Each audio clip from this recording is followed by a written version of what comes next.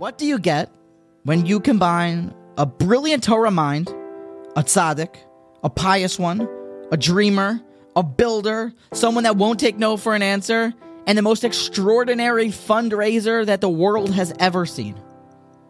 You get Rabbi Yosef Shlomo Kahanim and the great Ponevezher, a man who actually designed the architectural plans to build Ponevezher Yeshiva by himself, convincing the architects that we shouldn't put support beams in the middle so that we can fit in more bachrim, so that we can build Torah even bigger and make the walls create the building sturdiness. He built Ponevezher Yeshiva to have over 1,000 students when there wasn't much interest at that time in Eretz Yisrael of people to join a yeshiva. He built Torah in a way that the world has never seen. In 1944, the Ponevezher Yeshiva and, amongst other Gedolim, were called to an emergency assembly in Zichron Moshe Shul.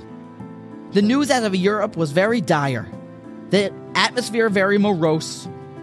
Everyone frightened that the destruction of the Torah world in Europe was about to begin.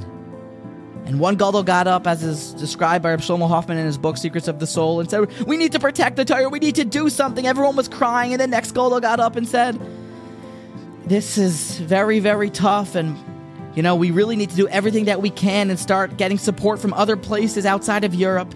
And then stood on the podium with his face shining, and with a confident voice, the Ponevezher Rav gave a drasha that was never forgotten.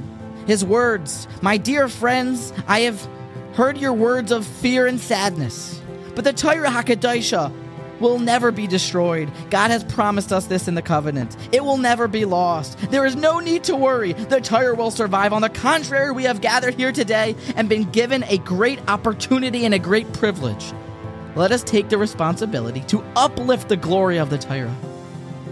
I don't know how to say this in the same drasha, but Martin Luther King's "I Have a Dream" speech paled in comparison to this one. The Ponevezher Rav, his famous clarion call, as Yehuda Geberer put it, I hope I get it right, "Ich gelomt, I may be dreaming, aber ich schlaf nicht, but I am not sleeping." We should be inspired by the Ponevezher Rav's drive, his entrepreneurial spirit to build Torah. Dream big, and then go out and make it a reality.